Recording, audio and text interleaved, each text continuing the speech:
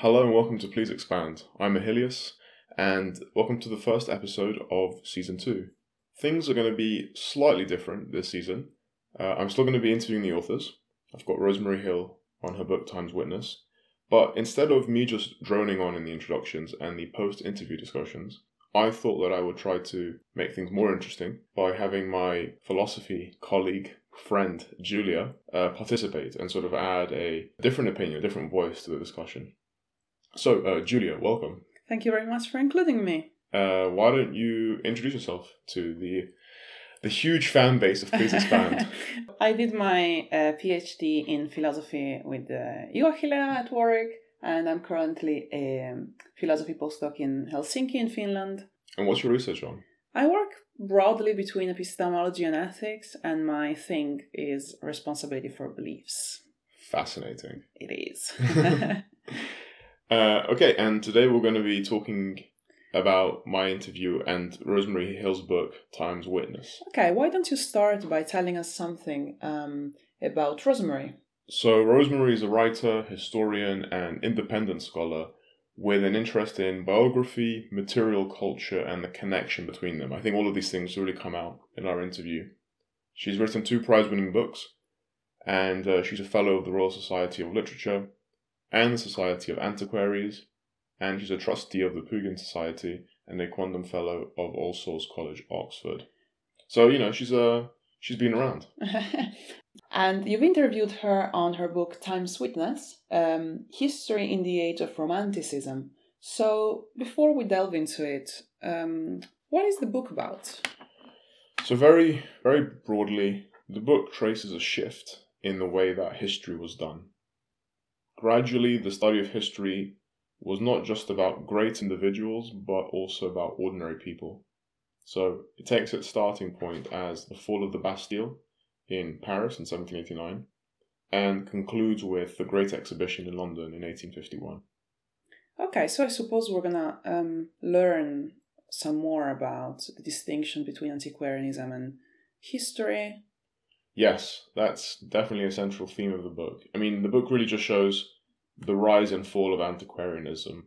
In 1789, certain things happen such that antiquaries suddenly and their research become more important to the general field of history. And the fall of antiquarianism? Well, yeah, and after 1851 and further down the line, the gains that the antiquarians had made, they remain. They forever influence how we conceive of history and the other disciplines that are associated with history. But no one calls themselves an antiquary anymore. Okay. Something is left behind. I wonder if Rosemary will agree with this. Well, yeah, she is still. Yeah, she's an antiquary. Okay, and just a concluding question: if I asked you what you bring home from the book, like what is the main thesis that you think will remain with you, what would that be? So I think the underlying theme of the book is this idea that our present understanding of the past is heavily influenced by our needs, our present needs, of what kind of a past we need. And what Rosemary's book shows is that perhaps the greatest legacy of the antiquarians in this period is the image of Britain that they create, which is still very much the image of Britain that we have nowadays. Okay. So basically it's a matter of selecting, and it is a more active idea of history and historiography, perhaps. Yeah, we might say it's a more creative kind of notion of history. We talk a lot about myth-making. Okay, that sounds fascinating. So let's see what you've done. Yeah, so without further ado, I give you Rosemary Hill.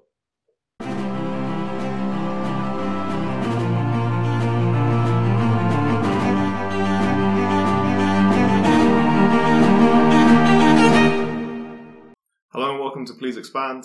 I'm Ahilius Rockney, and today I have with me Dr. Rosemary Hill on the podcast to discuss her most recent book, Time's Witness. Rosemary, thank you for coming on the podcast.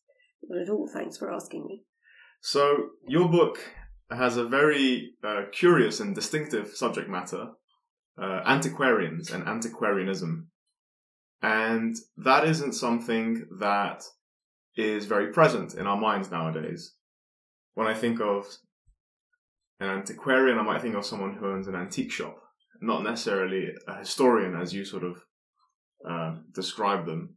So could you please tell us a bit about what is an antiquarian and what is this vocation of theirs?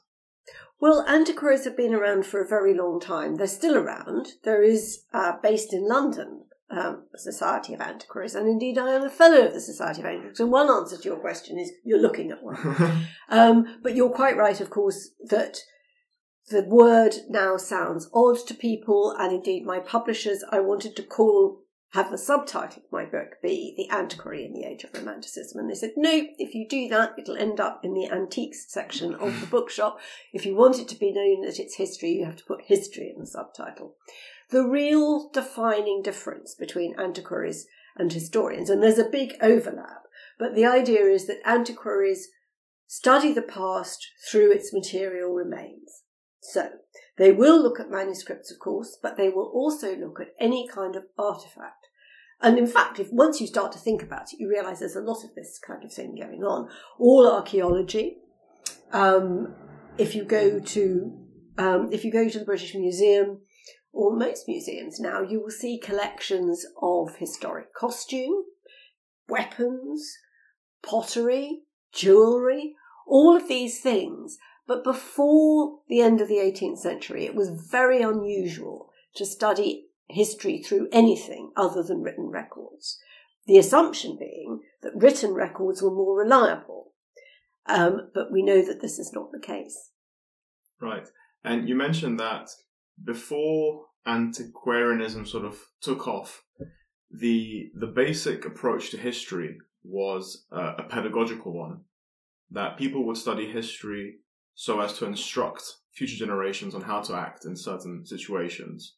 It's sort of a history of great people and great events, not a history of, not a local history. Is that a fair way to characterize the distinction between antiquarianism and 18th, 17th century history? Certainly in the 18th century. It's all a question, and that's really the question at the heart of my book, is what do you want history for? What do you want it to be? And people change their mind about that from time to time and place to place.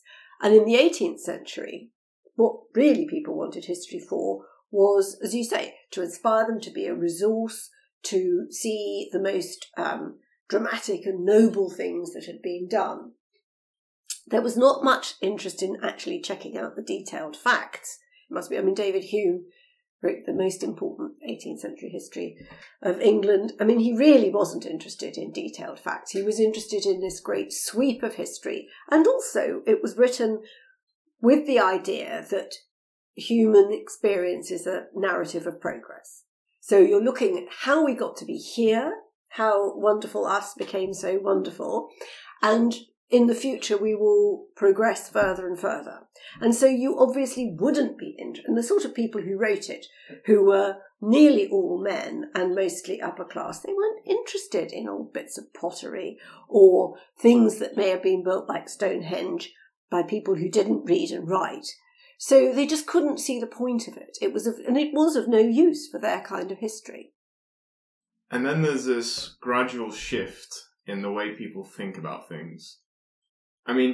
You mentioned that so you've got the dissolution of the monasteries in 1533, roughly. And you start having this great feeling of resentment that by some people, mostly Catholics, I understand, who feel as if they've lost something significant of their identity, of their history. And this is gradually building on all the way up until 1789, which is when your book sort of wants to begin. So I guess what I want to ask is this, to what extent is the birth of antiquarianism a response to the dissolution of the monasteries? To what extent is it a response to someone trying to take away someone's history? Or is that just an event, and can we find evidence of this kind of concern with history before this time? Well, I love, by the way, the idea of a book wanting to begin. That's a feeling I'm very familiar with. And sometimes it's like Tristram Shandy, you think you'll never get to the beginning. But to answer your question, there are moments of great trauma in society. And I think the thing about the Reformation was that it was a huge traumatic event in English and a bit later on in Scottish history. And we forget that. And it was, of course, Catholics were disenfranchised and indeed in danger of their lives. But it was not just Catholics. Everybody, if you think, the whole social structure of medieval England, which had gone on pretty much the same, was fractured at the Reformation. So it didn't matter what your religious beliefs or no religious beliefs were. Your landscape, your social world was completely reorganised. And so for the first time in a very long time, people began to think, oh, my children will grow up in a world that's different from mine. So instead of this just being a continuity, you have this sense of fracture. And once you have a sense of fracture, people begin to scrabble about and try and pick up the remains. So in the aftermath of the Reformation, you get the first great golden age of antiquarianism and the writing of history, the recovery of fragments, which went on all the way through, up to and indeed through the civil wars, where of course there was a lot more destruction. And that sense of shock and trauma lasted a long time, but it faded in the 18th century. And it was a much more secular society. People went on the grand tour. They were much more interested in classical civilization, the art of Greece and Rome, the philosophy of Greece and Rome. That was what you were aiming for. And why did things begin to change again later in the 18th century? Well, the answers in England and France are different, but partly it's just, I think, that things change, time passes, and more people who were not educated, perhaps, but began to be. Dr. Johnson says this, that reading history when it's all about generals and kings, it doesn't really have much to say to the ordinary person, does it? And the ordinary person was beginning to get rather restless about this. Right. Yeah. So as we briefly mentioned, your book does sort of begin in 1789, after a really good introduction to the sort of history of antiquarianism. And it's very pleasant in history when a historian gives us two dates where something sort of begins and something sort of ends. And of course you complicate the matter by saying that, of course, it doesn't just begin in 89, it's leading up to it, and it doesn't just end in 51 and it sort of fades away. But, in 1789, you've got the storming of the Bastille in the French Revolution, and that's what historians would call a turning point in history. That's a very significant event for lots of reasons, but specifically for your book, because, again, it seems to function in the same way as the Reformation does. It creates this trauma. It causes people a lot of concern that they're going to lose a lot of things. Things that they previously didn't really consider as things that they might lose. It's only once they start losing them, or they hear reports of losing them, that they become very concerned.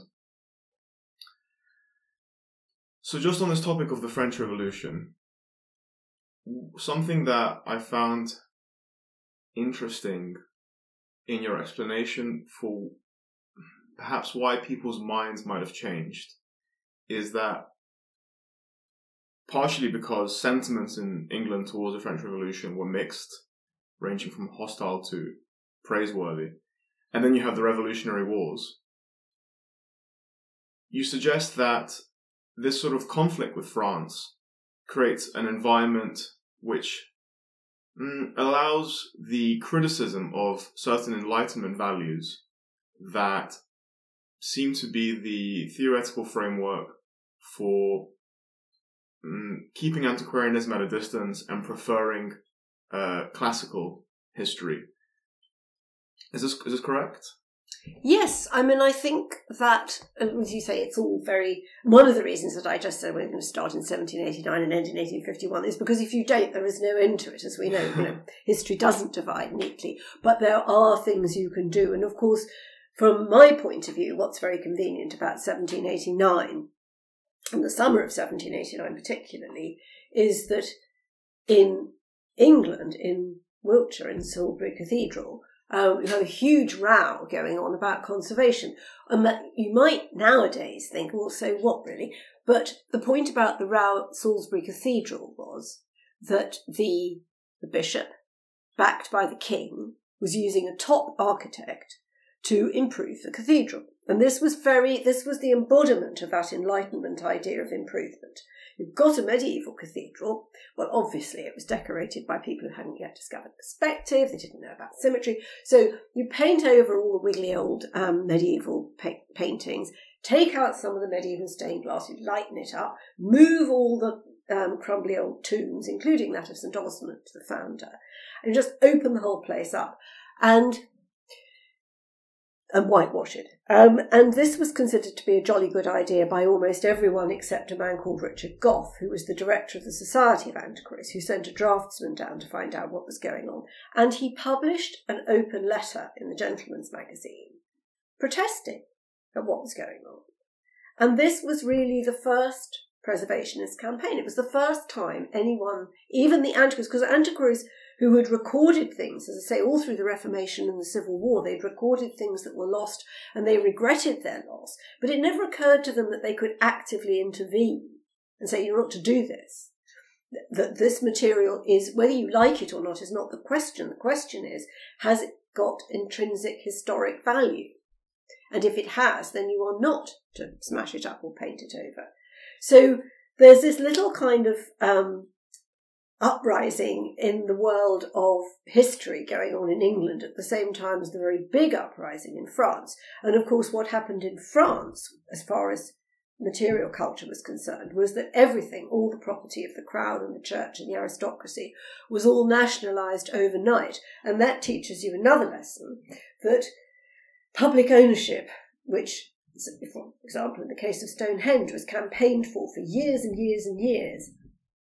But it's not the answer in itself, because when everything belongs to everyone, in practice nothing really belongs to anyone. And it's often then that the real fighting starts. Great, yeah. You mentioned the issue surrounding Salisbury Cathedral, which prompted some very interesting thoughts, because so the background is that these antiquarians are starting to look at the medieval past, and they're starting to find a national identity there. There's a lot of emphasis put on the Gothic, which we might touch on some more later. So this cathedral, or other buildings like it, their value is in the fact that it represents what it is for them to be English, for their national identity. And that's all very understandable.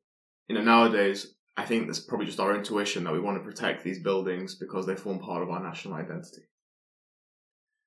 But at the same time, what's intriguing is a desire to build things in the style of medieval buildings.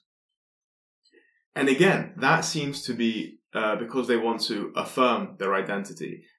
There is this a trans-historical almost identity with the Gothic, and it's what's perhaps odd for us.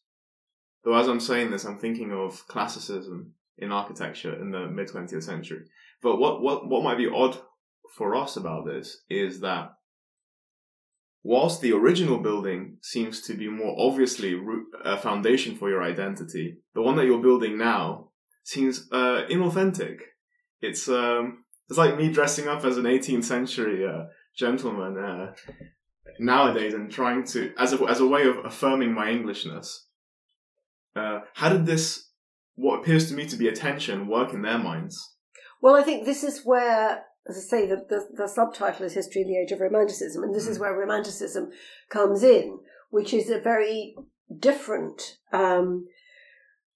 way of engaging with the past and indeed with the present. And one of the most interesting, to me anyway, as not a philosopher, but the philosophical aspect of the theory of the picturesque, which comes along now. And to me, it seems that the picturesque theorists were really more realistic than either of their predecessors, particularly Burke. But the idea that your response to an object or to scenery or to light or to colour, either that it's an entirely subjective thing, it's all up to you, and yet that's clearly not the case, because generally people have similar kind of feelings about sunsets and so on, or that it's totally within the object, and if you make something shiny and symmetrical, everyone will think it's attractive.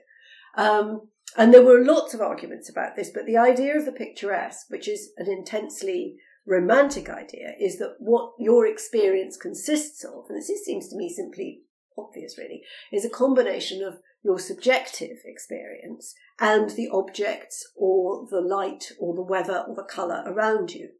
And so when it comes to building a Gothic building, or indeed dressing up in armour, which quite a lot of people did from time to time, the idea of what authenticity means is not the same to us. It's either is or isn't, or at least that's what we like to think. I think we're much more sentimental about this.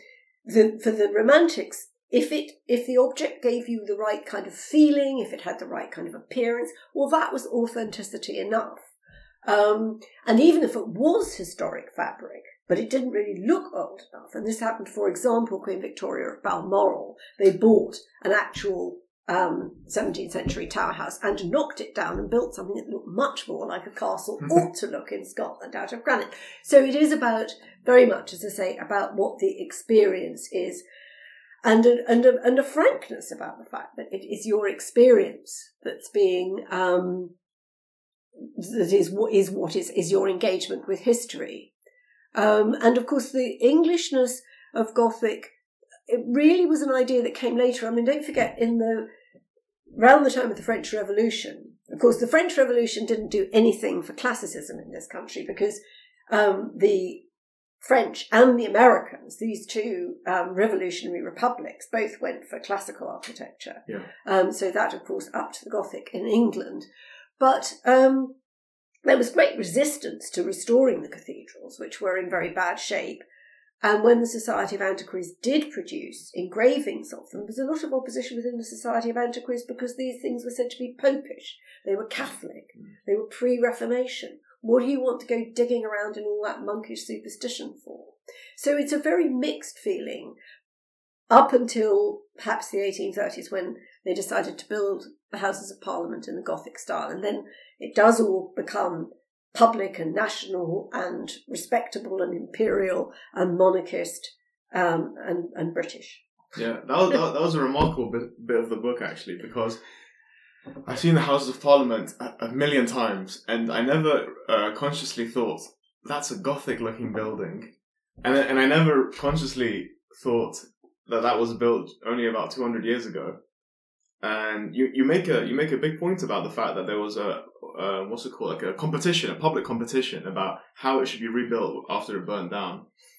And the fact that Gothic was on the table as one of the proposals was in itself a sign of the change of the times, and that is remarkable, given only 40 years ago would have never been there, or maybe even no one would have considered the Gothic as a way of building a public building.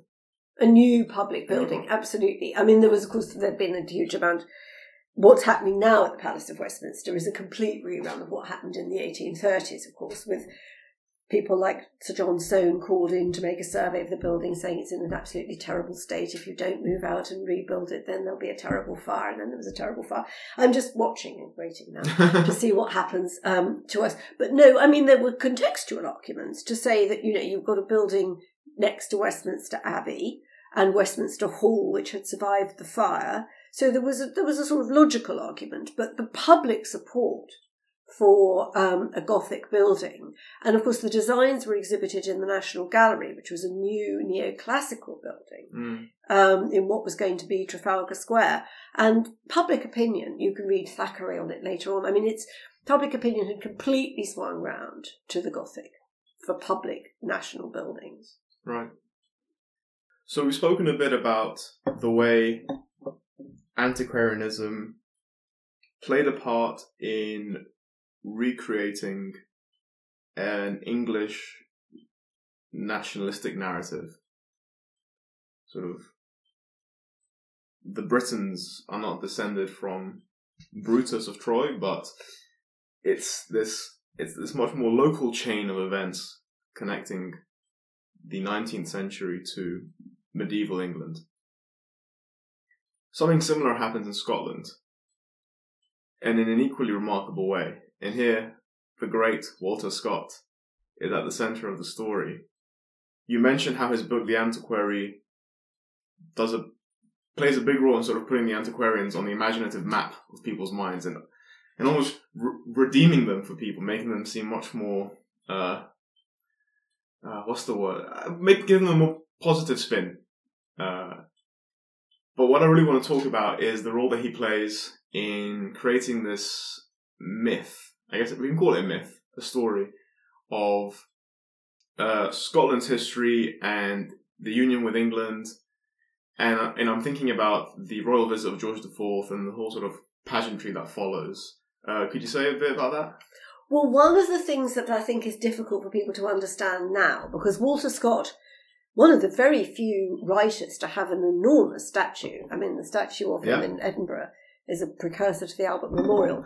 It's difficult to get people to believe how incredibly famous he was, because we don't read his novels so much now. But he was it has been calculated by people who know how to do such calculations, that in the literate world in the Romantic period, something like 95% of people had read Walter Scott. They had read him in English or in French. The Russians read him in French. He was very popular in France. And Scott's intelligence, and so one has this view of a sort of very jolly, and he was a very jolly, humorous, warm man, but he was also incredibly intelligent and sophisticated. And he was a romantic, and he was a Tory, but he had deep roots in the Scottish Enlightenment. And he thought, as some people still do today, that the best thing for Scotland would be to stay in the Union. But of course, Scotland had been humiliated after the Jacobite rebellions, the Highland clearances, the banning of wearing Scottish national dress. Well, it wasn't Scottish national dress then; it was the tartan, and so it was difficult for him to get. It was difficult for that argument to prevail, and he knew that it was an argument. It was an economic argument, basically, a political argument, but he knew that it was also, as it is again today, a very emotional argument. So, because he was good friends with George IV,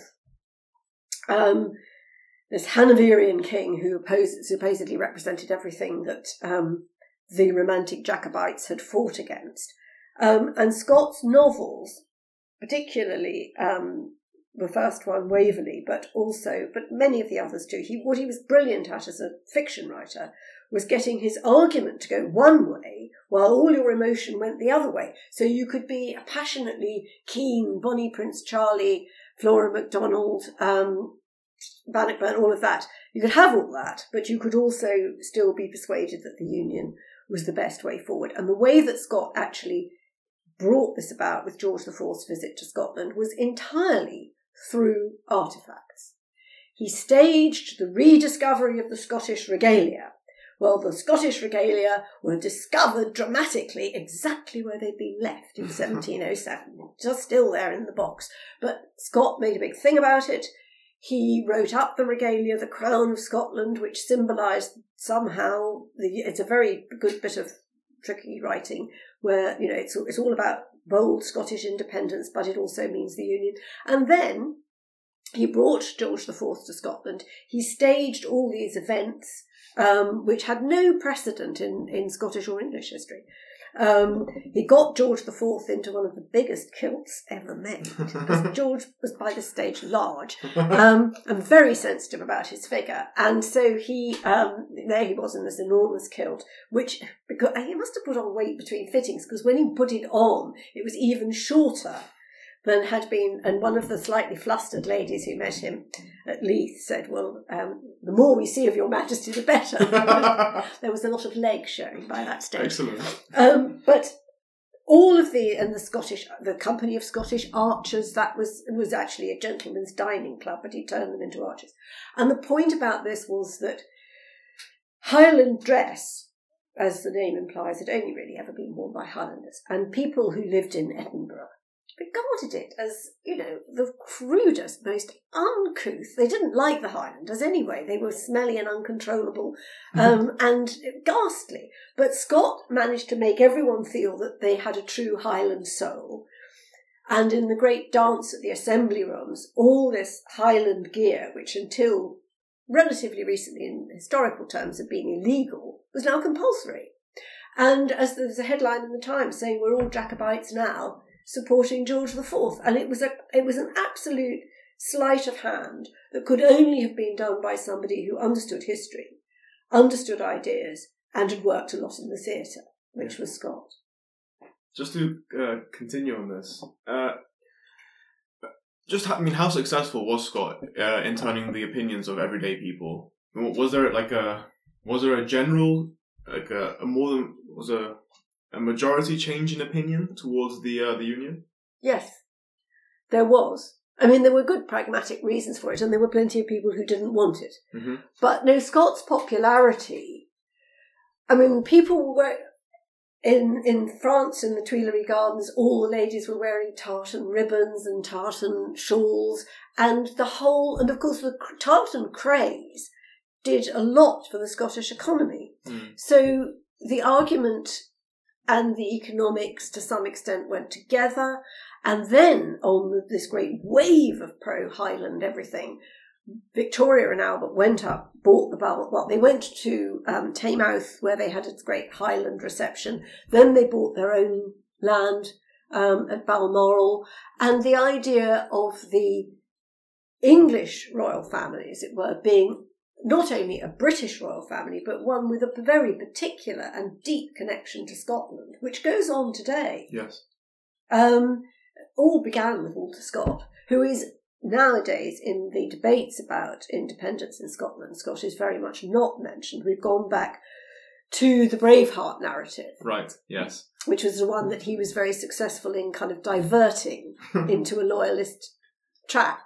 And two other great, mysterious or shadowy figures in the sort of the Scotland narrative of your book are the Allen brothers, or as they come to be known, the Sobieski Stuarts. Is that correct? Yes.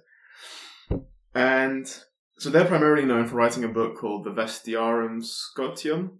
Vestiarium Scoticum. I mean, it doesn't matter how you say it because it's totally made up. Right, yeah. But it's some kind of... It's supposed to be a book that they found from the 17th century, and it's on tartan. And it's trying to make the claim that tartan was always a sort of a Scottish dress, and it's part of Scottish identity. Long story short, turns out the book was a fraud. And Scott kind of knew that. He had a suspicion that it wasn't correct. But it took a while for people to realise that their book was, for the public to sort of acknowledge that their book was a fraud, right? Well, it wasn't conclusively established that it was a complete fraud until the 1980s. Wow. But part of my point about the Allen brothers, I mean, they're great. They've been written about before, though not, I think, quite so much as I've done. Because, they're part of what Hobsbawm calls the invention of tradition. Well, all traditions are invented in a sense. They don't occur spontaneously in nature. And my point in using the Allen brothers is that because the story that they told was the story people wanted, their legacy lives on. And the fact that, Walter Scott knew, because the two things that they said were that tartan had been the dress of all of Scotland, not just the Highlands, and also that the individual patterns were associated with individual families. This wasn't true, but this is to this day, it's wildly popular. There are people all over Canada with their own tartans and things, which is fine, but it's not historic. Well, it's another argument that you might like as a philosopher, that if enough people believe something for long enough, it becomes true. Right. And so, there are now clan tartans, but they just made all this stuff up.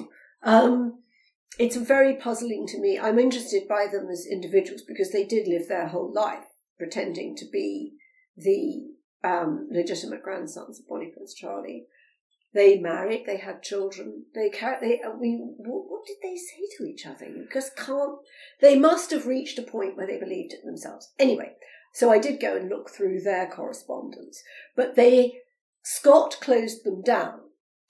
And because they were saying they had, it's a very interesting, it's a very frequently recurring antiquarian trope that goes all the way back to the Middle Ages, and Geoffrey of Monmouth, who was the first person to tell the Arthurian legends. And when asked by Henry of Huntingdon exactly where he got all this, he said, well, he borrowed a book from Walter the Archdeacon and he can't find it anymore. So, this is something that happens a lot. And the Sobieski Stuarts claimed that they had this manuscript that nobody had seen. And Scott just said, well, okay, but I would like to see it because it seems to me very unlikely. And then they went very, very quiet.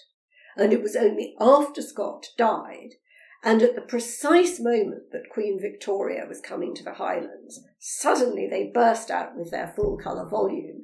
And that again is the irony, that there they were, clanking. They did clank a lot because they wore not only Highland dress but a lot of rather dubious continental medals. So they were clanking round Edinburgh, claiming to be the legitimate heirs to the British throne, which seems to have bothered Queen Victoria not in the slightest, because she bought the book and thought it was absolutely marvellous, and immediately started commissioning Victoria and Albert tartans, and away we go.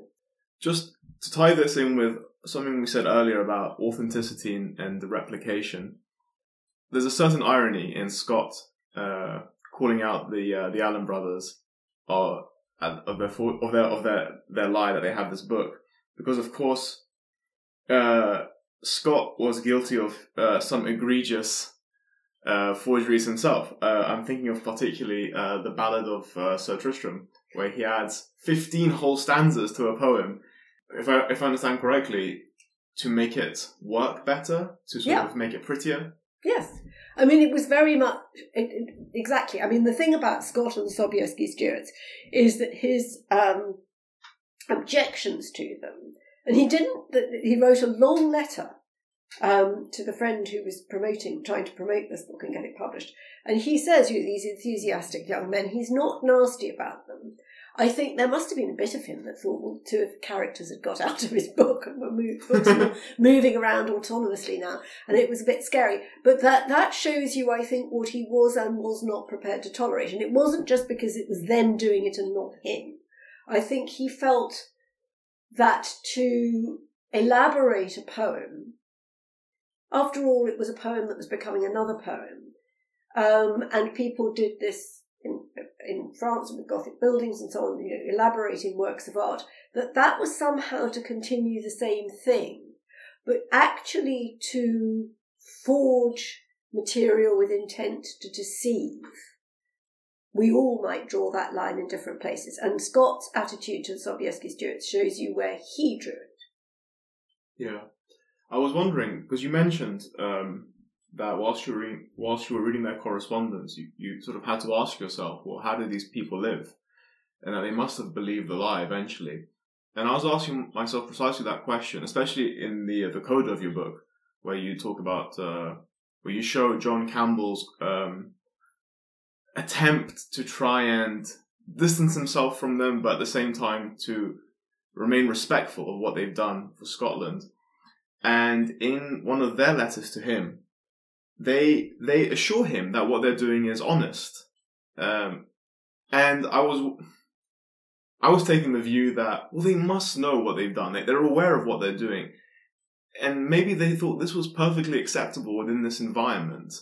That, he's adding a few stanzas, they're just building these Gothic cathedrals. Why can't we just say that we found this book? And because it's not about the evidence per se, but it's about, as we've been saying, it's about the story. It's about the narrative that you want to support and put forward. Yes, I think you're probably giving them too much, giving them the benefit of the doubt. And there's a hell of a lot of doubt, so perhaps they could have some of the benefit. No, I think because the letters of Campbell of Islay, who had known them when he was a little boy, and he grew up as a Victorian antiquary and was very interested in oral history, which is another thing we haven't mentioned, but the antiquaries really begin oral history. Right. They take old people seriously and sit them down and listen to them going on, like I'm going on to you. Right. So Campbell of Islay is trying to work out what's the truth and asking the Sobieski Stuarts in older age what they thought they were doing, really. And there's a lot of wriggling and wiggling, but in their other correspondence with William Chambers, the publisher, and who took them very seriously indeed and wanted them to appear at a commemoration of the centenary of Culloden. And there's a very Weasley letter they wrote about not doing that because it might really stir things up. There are people who do know who we are. Well, actually, by this stage, they really had to keep their heads down. I think what is most interesting psychologically about them is how they got into this, because it was almost certainly Watson, I can't remember his first name, who's one of the most... A lot of the antiquaries, for various reasons, they were accused of being seditious. And, of course, if they were Catholics, they were in a lot of trouble anyway. But the only person in my book, Robert Watson, who really was any of those things, who was an unusual but not unheard of combination of a Jacobin and a Jacobite. He was a revolutionary, he was a spy, and he was a really very dangerous figure. And he was certainly he picked up, as it were, the Sobieski Stuarts when he was in later middle age and they would have been very young. And he certainly had some real relics of the Young Pretender. And he seems to have he was obviously very charismatic as well. And he seems to have sort of coaxed them and coached them. And you can begin, insofar as I can ever enter into their minds, to see how one thing might lead to another. Mm. And then, of course, because they were very good looking, they dressed up like the Stuarts. They were in the outer islands, Scottish islands. Nobody had seen any of these people. There was no photography or anything. And you see these two incredibly good-looking, charming young men dressed to the nines and clanking, as I say, with medals and sporrans and stuff. And people all rallied round. And for a period of time, as one of the people who met them says, they reigned in the Highlands. And of course, by that stage, it would have been very difficult. Watson, who committed suicide in his 80s in a very sensational case, which Dickens took up later on, Watson had been involved with the Gordon riots. He was, as I say, a very dangerous incendiary figure, but he was long gone by then. So they were and they married women who obviously believed they were who they said they were.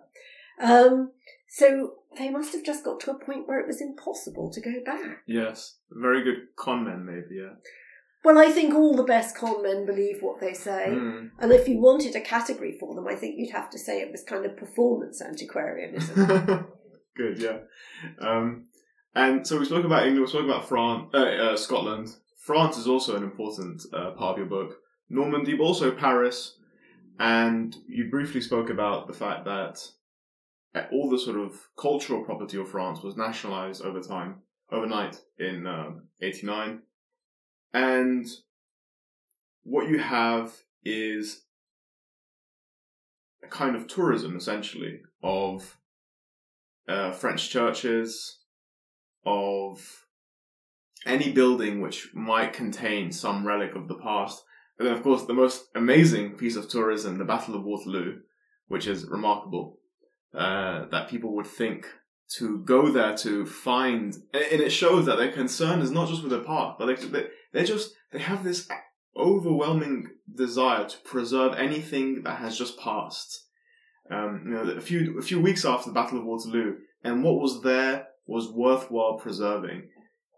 The French react differently to the preservation of a lot of these objects to how the English do. So the English sort of come, they sort of buy everything up and take it back to England, as they want to do, and sort of keep it in private collections because the sort of national museums are not keen on having them yet. But then in France, if I remember correctly, they're much quicker at setting up a museum for all these objects, and it becomes much more of a concern. It's it's quickly understood that it's about their cultural heritage in a way that it isn't understood in England for a while. I think that, I mean, the French were very aware that in one sense they were behind the English. The thing is that the English, the shocks of the Reformation and the Civil Wars were in the past. They were outside of living memory, and so people had had a chance to assimilate, try and understand, and were beginning indeed to look. I mean, it took a long time to start looking at the ruins of monasteries and thinking that there was something interesting here and that it was part of what was, I mean, the whole idea of heritage, the idea of identity with historic remains was still relatively new in England. Mm-hmm. In terms of, overall time. And of course, for the French, there was this great blast, this great shock in 1789, followed by, in the Terror, real culture wars. Any object which they'd abolished the monarchy, they'd abolished Christianity, anything, any object, any artifact that bore the symbols of monarchy or Christianity was to be destroyed. And it was a very dangerous thing indeed to try and stop these people. On the, I think it's the second anniversary of the execution of Louis XVI, they went into Saint Denis, which is like Westminster Abbey in England, where all the royal tombs were, and started smashing up the tombs. Not just smashing up the tombs, but digging up the bodies and throwing them into a ditch. And Alexandre Lenoir, who was a French antiquary, was an artist, but very rapidly became an antiquary, went in and physically stood in front of some of the tombs and managed to preserve them. And what is interesting about what Lenoir did, he took them to one of the many deserted convents of the Petit Augustin, which is opposite the Louvre, and he stored all these objects there. And it is something that we think about now. How do you show contentious works of art? How do you recontextualize? And he saved these objects by recontextualizing them. He said, this is not an exhibition about monarchy. This is not an exhibition about Christianity. This is a story of the history of France told through objects. There's never been a museum like that before anywhere. So, of course, once he lost a finger fighting in Saint-Denis. Yeah. This was really dangerous stuff. And the man who tried to preserve the bishop's throne in Rouen was guillotined because, it was an unacceptable object. So people had to be quite brave. But once things calmed down, once Napoleon got control, of course, Napoleon was not in favour of cultural vandalism at all. Things got slightly easier from that point of view. And also, of course, as Napoleon's army exported the revolution all over Europe, as they saw it, exporting the revolution. But anyway, they signed treaties which were pretty much at gunpoint. They were collecting, looting, depended which side you were on, lots of works of art. And so those were all being brought back to the Louvre. And at that point, there was still no National Gallery in England. There was no public collection of this sort. And so there's a big debate going on, particularly among antiquaries, about who can own objects. Who do they really belong to? And even if you come to Paris and you reclaim, there's a wonderful eyewitness accounts of the dismantling of the Louvre. But were these things really going to go back to all those little churches in Italy? No, they weren't. They were going to go into the Vatican. The pictures that were going to England were all being crated up for the Duke of Wellington and the King. So, wasn't it time that in Britain too we had a more wouldn't it be better to have just stopped the Louvre as it was and said this is now a public art gallery and all of this belongs to the public, anyone can come and see it. So those very big discussions, which, as I say, go on today, begin there. Yeah, it was fascinating to read these very similar concerns. So I can't remember the name of the antiquary, a British one, who was either in Lenoir's museum or the Louvre, and he was reflecting on the one hand, well, it's wonderful that all these works of art are in one place so that we can see the great sweep of history before us. But on the other hand, he clearly could sympathise with the loss that the local places that lost these works of art would have felt. The way they would have felt the loss, when Salisbury Cathedral was sort of whitewashed. So it was very interesting to see this concern very much at the front of their mind. But it seems that ultimately that they want to fall on the side of public ownership, of it's best to have them in this public space where everyone can enjoy them, rather than to have them scattered around the country, right? And then when is it that the British Museum eventually decides to have sort of a national section? Well, yeah, no British antiquities in the British Museum until the 1850s. 1850s, right? Yeah. Okay. So 1851 is sort of the end date when we have the Great Exhibition. What is it about this time that signals the decline of antiquarianism? Well, I think the decline of antiquarianism is perhaps putting it too strongly. It's the end of a particular phase, and in some ways the antiquaries were just the victims of their own success, because these objects were now being taken seriously and being put into collections, and the legacy of the Great Exhibition was the museum that became, it's now a Victoria and Albert Museum. So there was going to be a collection of artefacts, non-classical artefacts, and all sorts of institutions. Archaeology was becoming a distinct profession, and history was becoming a distinct subject in universities. But in a way, that sort of hardening of lines froze out the antiquaries, because the great thing, I think, about the antiquaries is that they were very free range. They moved across what were not then kind of subject divisions. There were no disciplinary divisions, and they mostly worked outside institutions, and therefore they were very able to be very spontaneous and intellectually quite nimble.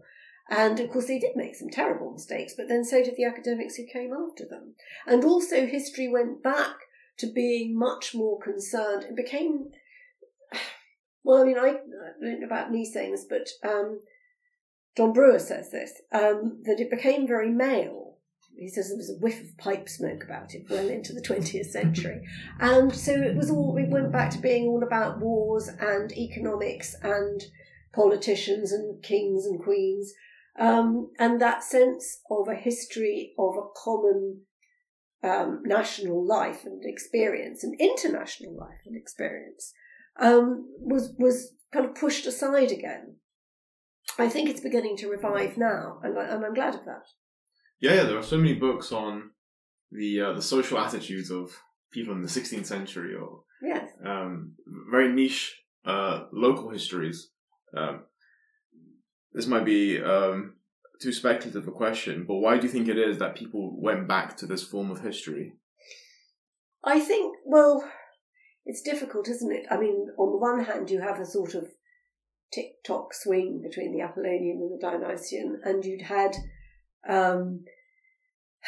the Romantic Age was well and truly over. Yeah. One doesn't want to be too hard on the Victorians, but they were more. One of the reasons that things like Tartan were so successful is that what the Victorians wanted, especially, I mean, not the early Victorians, but from the mid-1850s onwards, you've got what you can call the High Victorian years. And what they liked was something which was personal, particularly if it was family related, but which was also codified and organised, like a railway timetable. And so bringing the official use of history within museums, within universities. But of course, once you do that, who's allowed to teach in the university? Who's allowed to run a museum? Men, obviously. And there were, I mean, I haven't managed to find very many women among the antiquaries, but they are there. They're in the background, beavering away, and they can do stuff which they couldn't in the universities or the museums. And you tend to have to have a certain level of education and so on. Whereas the antiquaries, and this is still true of many local historians, they just start with their local parish church, or they dig up something in a field near their house, and you just do it yourself. But once it becomes professionalised, it becomes exclusive. Yeah. And now we're very much in this world of archaeologists, military historians, everyone's doing their own field. Just to sort of try and wrap things up with this new age of academic disciplines, a point that you made, which I think is a very interesting point, that despite our desire to move away from the romantic antiquarian, that we're still very much to the point that it perhaps seems natural to us, we're still very much guilty of, perhaps, or guilty might be the wrong word, but we're very much inclined to create a story. You still want to fill in the gaps. You still want to say something about it that is more than just, there is a skeleton of a man and a woman and it looks like they were killed. You want to say more about it. Well, archaeologists are the worst. I mean, from that point of view, much as I respect most archaeologists. But no, the thing is that I understand. I mean, what archaeology can tell you is what, and increasingly it can tell you when, because the work that's been done on probability theory. But why remains very difficult if you have a society or you have remains that don't include writing or pictograms or anything. And sometimes you just have to resign yourself to the fact that you don't know. And ritual purposes is a very wide umbrella that seems to cover almost anything. Yeah.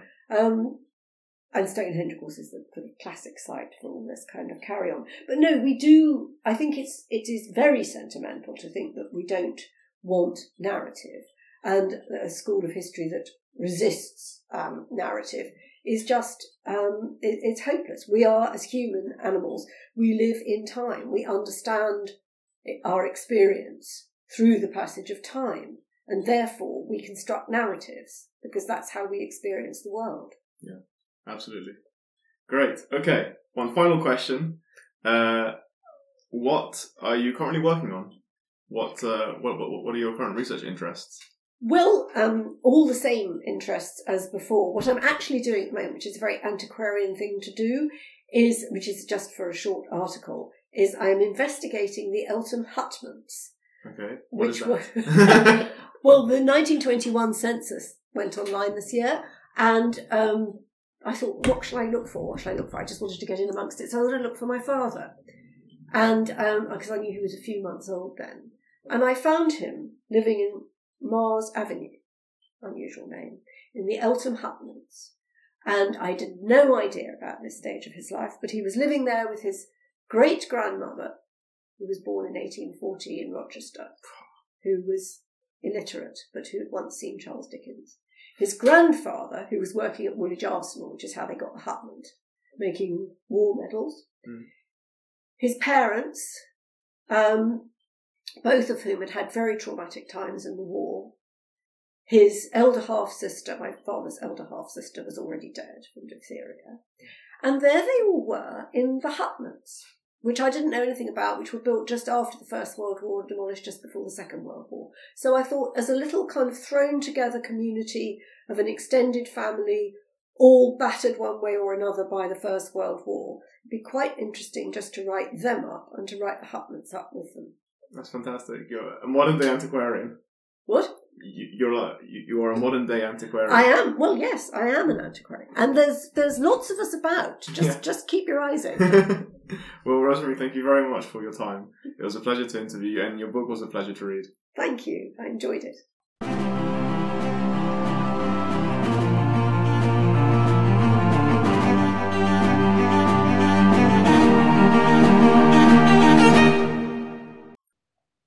Hello again, and now we're going to discuss a bit about the interview with Julia.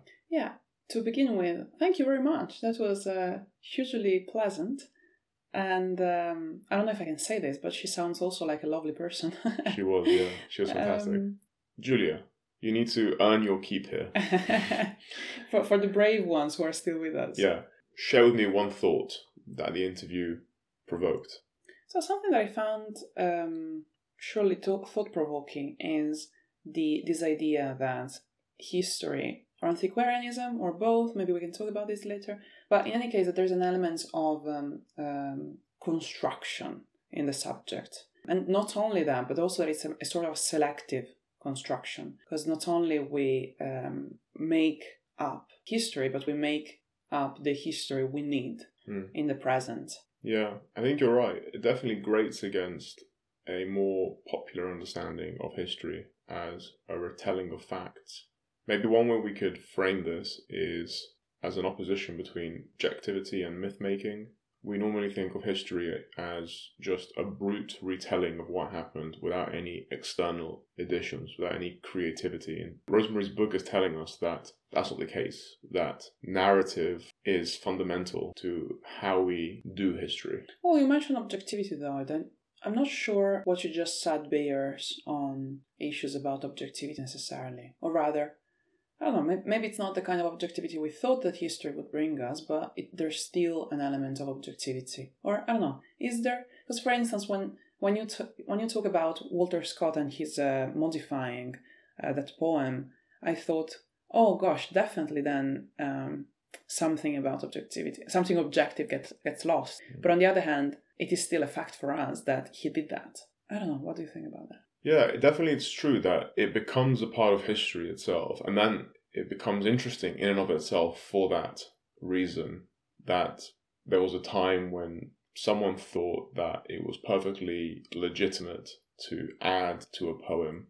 I think there's obviously a distinction between the poem as something that was originally written in whichever time period and our relationship to it as trying to understand something of this time period through the poem, and Scott's additions. I mean, if someone came to that poem completely unaware of the additions made by Scott, they would be misled, right? I mean, the portions added in by Scott would not be properly representative of the sort of the time of the first half of the poem. Yeah, definitely. Even though I think maybe there are different kinds of deception and different kinds of ways in which someone might be misled. I don't know, I'm thinking, for example, about the case of Walter Scott compared to the case of, how were they called? The Sobieski Stuarts. I can never pronounce that. Who seem to being deceiving willingly and wittingly. And perhaps there's a distinction between these two kind of cases. I mean, of course there is. I'm not sure whether it is a distinction that matters for our purposes. Like, do you think that the two kind of cases in which someone is doing it basically in good faith or in bad faith have a different sort of impact on historical value? I think it feels like it should matter, right? I mean, maybe before when we were talking about objectivity, I was presenting a very rigid and maybe typical notion of objectivity. Maybe what's remarkable about Antiquaries is they have a more nuanced notion of objectivity. And you might think that Walter Scott's ambitions in adding those few lines, those stanzas to the poem, are authentic in the sense that he thinks that he's genuinely invoking the spirit of the poem and trying to improve upon it. Whereas you might be more skeptical about the intentions of the Sobieski Stuarts. Exactly. But does what they do give us anything historically interesting over and above the fact that they were naughty boys? Yeah. Well, what do you think? I wonder. Probably not. I don't know. I would tend to think that, of course, knowing what they've done is interesting for us, as everything can be interesting. But in their case, it doesn't return anything of the spirit of the time, but maybe just of human nature. What they do is not essential of their time as what Scott did is. So, I mean, I do think the different intentions that we just outlined do matter. However, I wonder whether what they do is symptomatic of the general romantic antiquarian approach to history. And they just took it in a more extreme direction than Scott. In what sense? In the sense of, let's actually just think of history as this creative act that serves our needs. And let's not think of history as a reservoir of facts that we need to preserve or that we need to accurately represent. And then what they did, which basically is sort of creating this mythology of tartan wear in Scotland, Maybe we should have said this before. Which lasts to this day, right? So they pretend, we talk about this interview, but they pretend to have found this old book. I'm not going to try to pronounce it again, which sort of claims that different patterns of tartan were used throughout Scotland's history to designate different clans.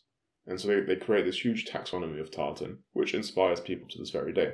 This is false. This never happened. But Scotland needed something to bolster its identity, its national identity, in a time of union, in a time of, not Scottish independence, but Scotland as part of Great Britain. The Sobieski Stuarts provided a historical myth about Scottish identity that allowed Scots to represent themselves or to be unique in a certain way.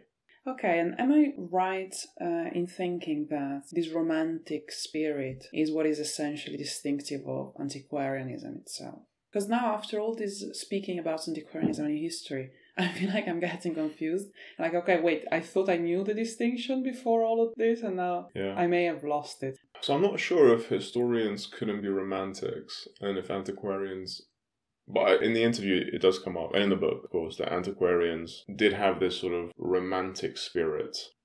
I think the main distinction between them is that historians, before the rise of the antiquaries from 1789, because antiquaries existed even before, from the 16th century, the main difference is that historians really focused on great events and great individuals, because history was fundamentally pedagogical.